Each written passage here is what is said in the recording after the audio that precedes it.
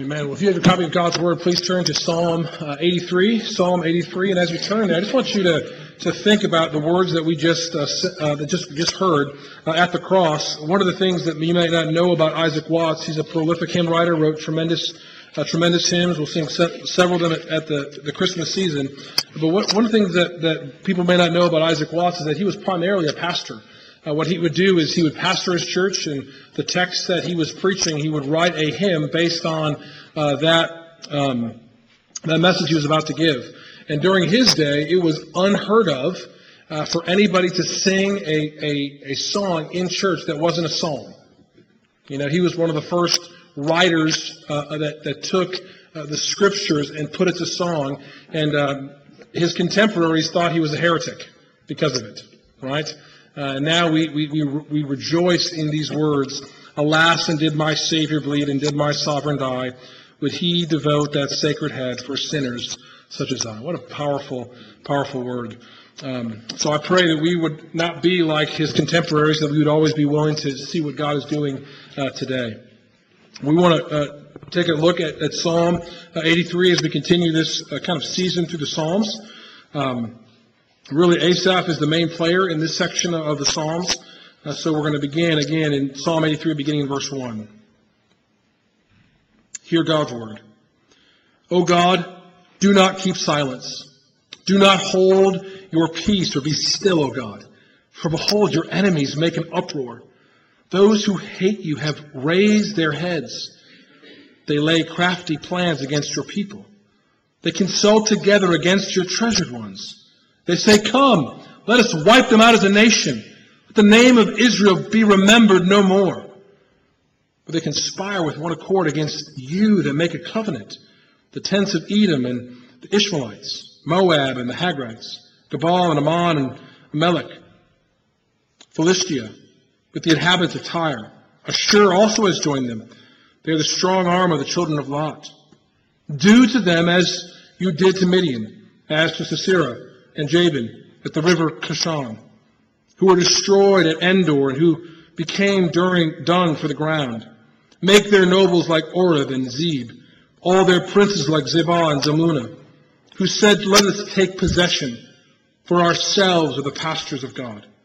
O my God, make them a whirling dust, like chaff before the wind. As fire consumes the forest, as the flame sets the mountains ablaze, so may you pursue them with your tempest and terrify them with your hurricane.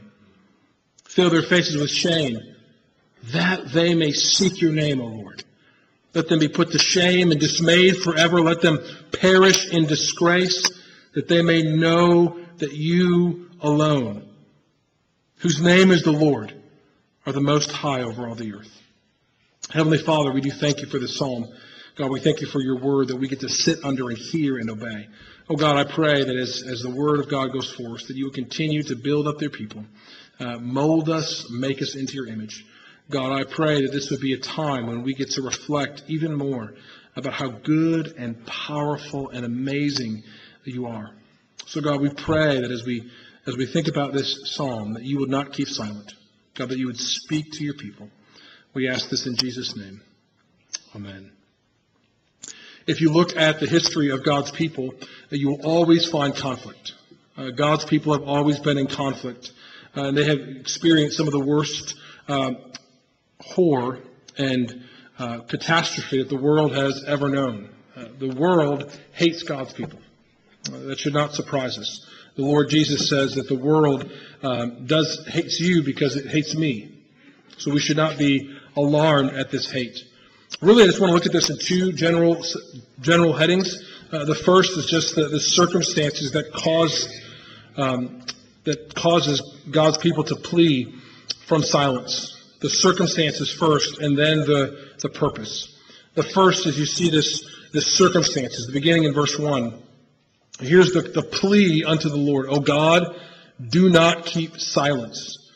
Do not hold your peace or be still, O God.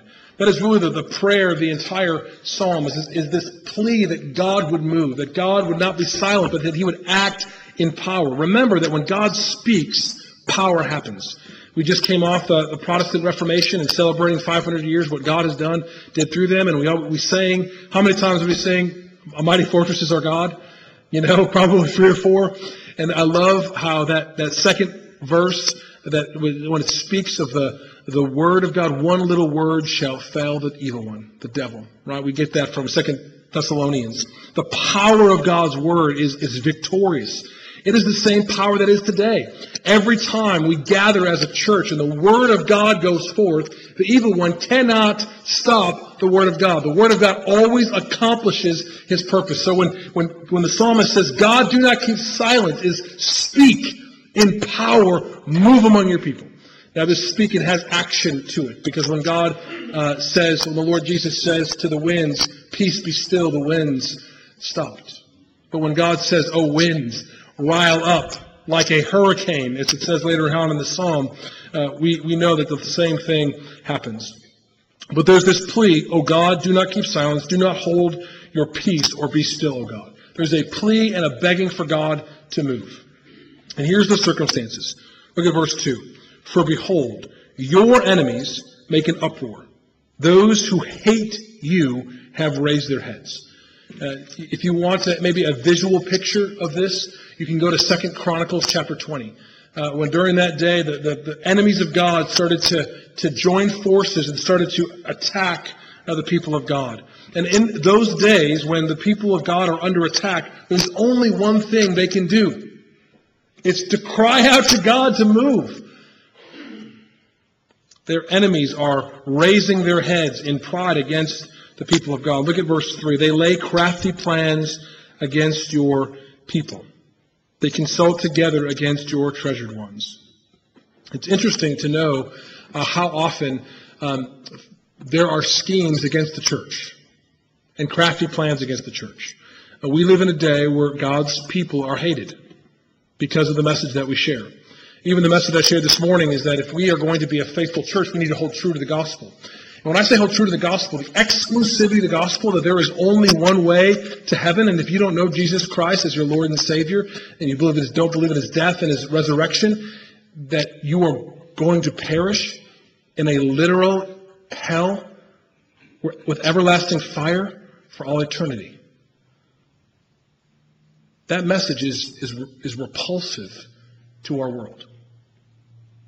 People do not like the exclusivity of the gospel, because we live in a pluralistic society that says there are many ways for salvation. But Jesus says there's one. I hold the key. What I open, no one can shut. But what I shut, no one can open. So when we hold fast to that, the world hates that message, because the world wants to live any which way it wants. They want to find their own way to God. This has really started from, the idea of pluralism has been around for a long time. But if you trace back the Western thought, which America is immersed in, you can really kind of center it down to the Enlightenment, really beginning in Voltaire, right? Voltaire was a French philosopher that kind of started to rise up and saying that any man can find their own way to heaven. But there are crafty plans that the people of this world bring against the church all the time. Even this week. I just heard today, 3 different shootings happened in churches this week. People hate God's word. People hate God's people. But of all the crafty plans that fall against God's people, against the treasured ones of the Lord, that they will not last. They may have battles won here and there, but we know we have the victory. We know that we have a God who fights for his people. And yet these people are vicious. Look what it says in verse 4. They say, "Come, let us wipe them out as a nation. Let the name of Israel be remembered no more." We don't really understand this level of hatred. People may not like Christians today in America, but the reason why Christians are okay is probably because we don't really talk about our faith that much, right? We don't really have to bring up our faith at the workplace, and we don't always have to bring up our faith to our neighbors or even in our own home. When we gather with family for parties, sometimes we just kind of avoid the conversation in general, so we're not as hated, probably because a little bit of our own timidity. But even if we shared our faith boldly, in America, people may not want to say, I want to kill you because of your belief. I want you to die. I want you to be wiped out because of your faith in the Lord Jesus. Well, that's happening in our world today. One of my friends is a pastor in Iraq, and the level of hatred that he sees every day is brutal. When I went to Israel a couple summers ago, the hatred against Israel is still very real. Where they feel that there are nations, Iran and others, who want to destroy them because of their faith in God. They want them to be wiped off the face of the earth, to be remembered no more. Now, we don't live in that day.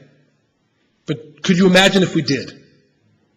I mean, we live in that day because that day is present, but if we lived in a society where that was actually the case, do you think our prayer life would change? The urgency of our prayer life? God, do not keep silent! God, speak, move! Lord, they want to wipe us out. Nation after nation gathering together to wipe out the people of God. And he unpacks it, all these nations, from verses 5 to 8. And then there's this appeal that God has to the days of the past, of when God moved in verse 9. It says, do to them as you did to Midian, as to Sisera and Jabin at the river Kishon, who were destroyed at Endor, who became dung for the ground. Make their nobles like Oreb and Zeb, all the princes like Zeba and Zalmunna, who said, let us take possession for ourselves of the pastures of God. These are all the different judges or the different nations that rose up or were in the period of the judges. When God rose up Deborah and Barak and Gideon to overtake these nations. And God gave a powerful victory. God is saying, do what you did then. Or the psalmist is asking God, do what you did then, O God. Come in power, come in might. Verse 13, O my God, make them like whirling dust, like chaff before the wind. As fire consumes the forest, as the flame sets the mountain ablaze, so may you pursue them with your tempest and terrify them with your hurricane. Those are just pictures of the Lord's power. A raging fire in a forest, a powerful hurricane, a horrific storm. It just shows the power of God. If you want to stand against the Lord, there are visible signs that we can see in our day that the power of God. But I want you to really focus on verses 16 to 18. There's reasons for all this. There's reasons for why the psalmist is praying these prayers. He wants them to experience the wrath and the power and the punishment of the Lord. Look why. Verse 16. Fill their faces with shame that they may seek your name, O Lord. God, bring conversion among these nations. Right? Bring your power, bring your might, so that they may be saved, so that they may know your name. This is the picture of what Israel was called to do in the Old Testament, to be a light unto the nations. And again, Israel failed, and they failed, and they failed. But here there's this prayer that, God, would you come in power to show your might that they may be saved. Look at the change, the great prophecies of the minor prophets. It was remarkable to see how often God moved in the minor prophets or prophesied about the day when the nations would be gathered. Think back to Revelation chapter 1, if you remember this prophecy that was kind of referring back to Zechariah's day, that there's going to be a people gathered around the throne. All peoples are going to come to know the name of the Lord. So when we pray and ask God to work and move in our day, is the purpose so that they may know the Lord? Is the purpose that people will know Christ? So often when I see Christians pray, and especially against the things in society, against the growth in pornography, against the liberal agenda, the homosexual agenda. When I hear Christians pray, I don't hear that they would come to Christ. what I hear is, make my life better. I don't like being a minority. I don't like being on the outside of society. That's what I hear Christians praying. But what if we pray, oh God, do it so that they may know you, that they may come to know that you are the Lord. God, bring destruction in their lives. Let their lives fall apart so that they have nowhere else to turn but to you. Is that the motivations of our heart? Or are we just praying under the idol of our own comfort? Oh God, give me more comfort. God, make America a Christian nation yet again so that I may have more privileges and freedoms. That's not the prayer of this psalm. Look at verse 17. Let them be put to shame and dismayed forever. Let them perish in disgrace, that they may know that you alone, whose name is the Lord, are the most high over all the earth. There's a supremacy of the Lord here. He is the most high over all the earth. So when we pray as a nation, and listen, beloved, we need to pray. Don't mishear me. We need to pray for our nation. God has commanded us to pray for our nation. I pray that we are often like the prayer in, what it says in Jeremiah 29, that we would plant our lives in our community, in the lives of our people, that our community would be blessed because we are in it, right? That we would help our community know the gospel, know the hope that we have in Jesus, that we would be excellent citizens, that we would be great parents of our kids' schools, right? That we would be the best employees at our jobs, right? That we would have our culture flourish around us. But those who oppose the Lord, we pray that God would stir up our nation and bring it down so that his name would be proclaimed, so that everyone know that he is the Most High. If you look at what's happening in our nation, it's really just God showing judgment upon us.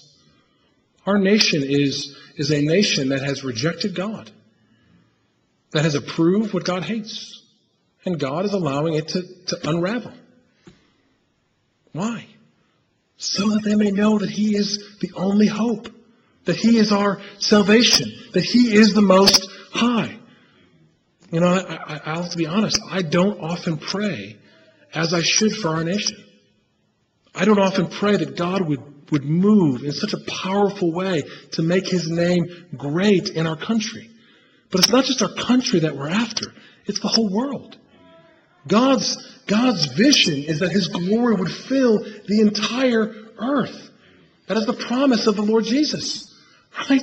He wants to bless all the families of the earth. Through the death, burial, resurrection, and the ascension of the Lord Jesus Christ, he is now over the entire world. Right? And judgment is coming. And every day that judgment is withheld is God's act of patience to this nation. That they have one more day to repent. One more day. One more day. Will God's people speak? Will we pray that God would do things in people's lives so that they may know that and turn to the Lord? I pray that our church would just grow in its evangelistic zeal. That we would just live our lives to help people know Christ. Not just outside, but in our own homes, with each other, within our church. That we would gospelize each other. We would preach the gospel to each other. But we would also pray as this young college student, 21-year-old Hannah would say, that I would be bold to speak the gospel where I am every single day, even to people who do not know you. And that's the heartbeat of this prayer. Yes, there are nations surrounding Asaph, and yes, there is destruction that's going to come upon them. But he says, Lord, do it for your glory. Do it for your name. Do it to prove that you are the Most High. I pray that we would live, that the name of the Lord Jesus Christ would be exalted. That everybody in our sphere of influence would come to know the Lord. That would be our passion. And I'm just not sure it is. I pray it would be. Let's pray. Father, I pray that you would make us a people who do not look at our circumstances only as a means for our own comfort, but God, that we would ask and plead with you, that you would work woe in the life of those who are against you, so that you would bring them to salvation. God, that you would unravel their lives, not to bring us more comfort, but God, that you would do so that you would make your name great and glorious. God, we love you, and we pray that you would give us your heart. We ask this in Jesus' name. Amen.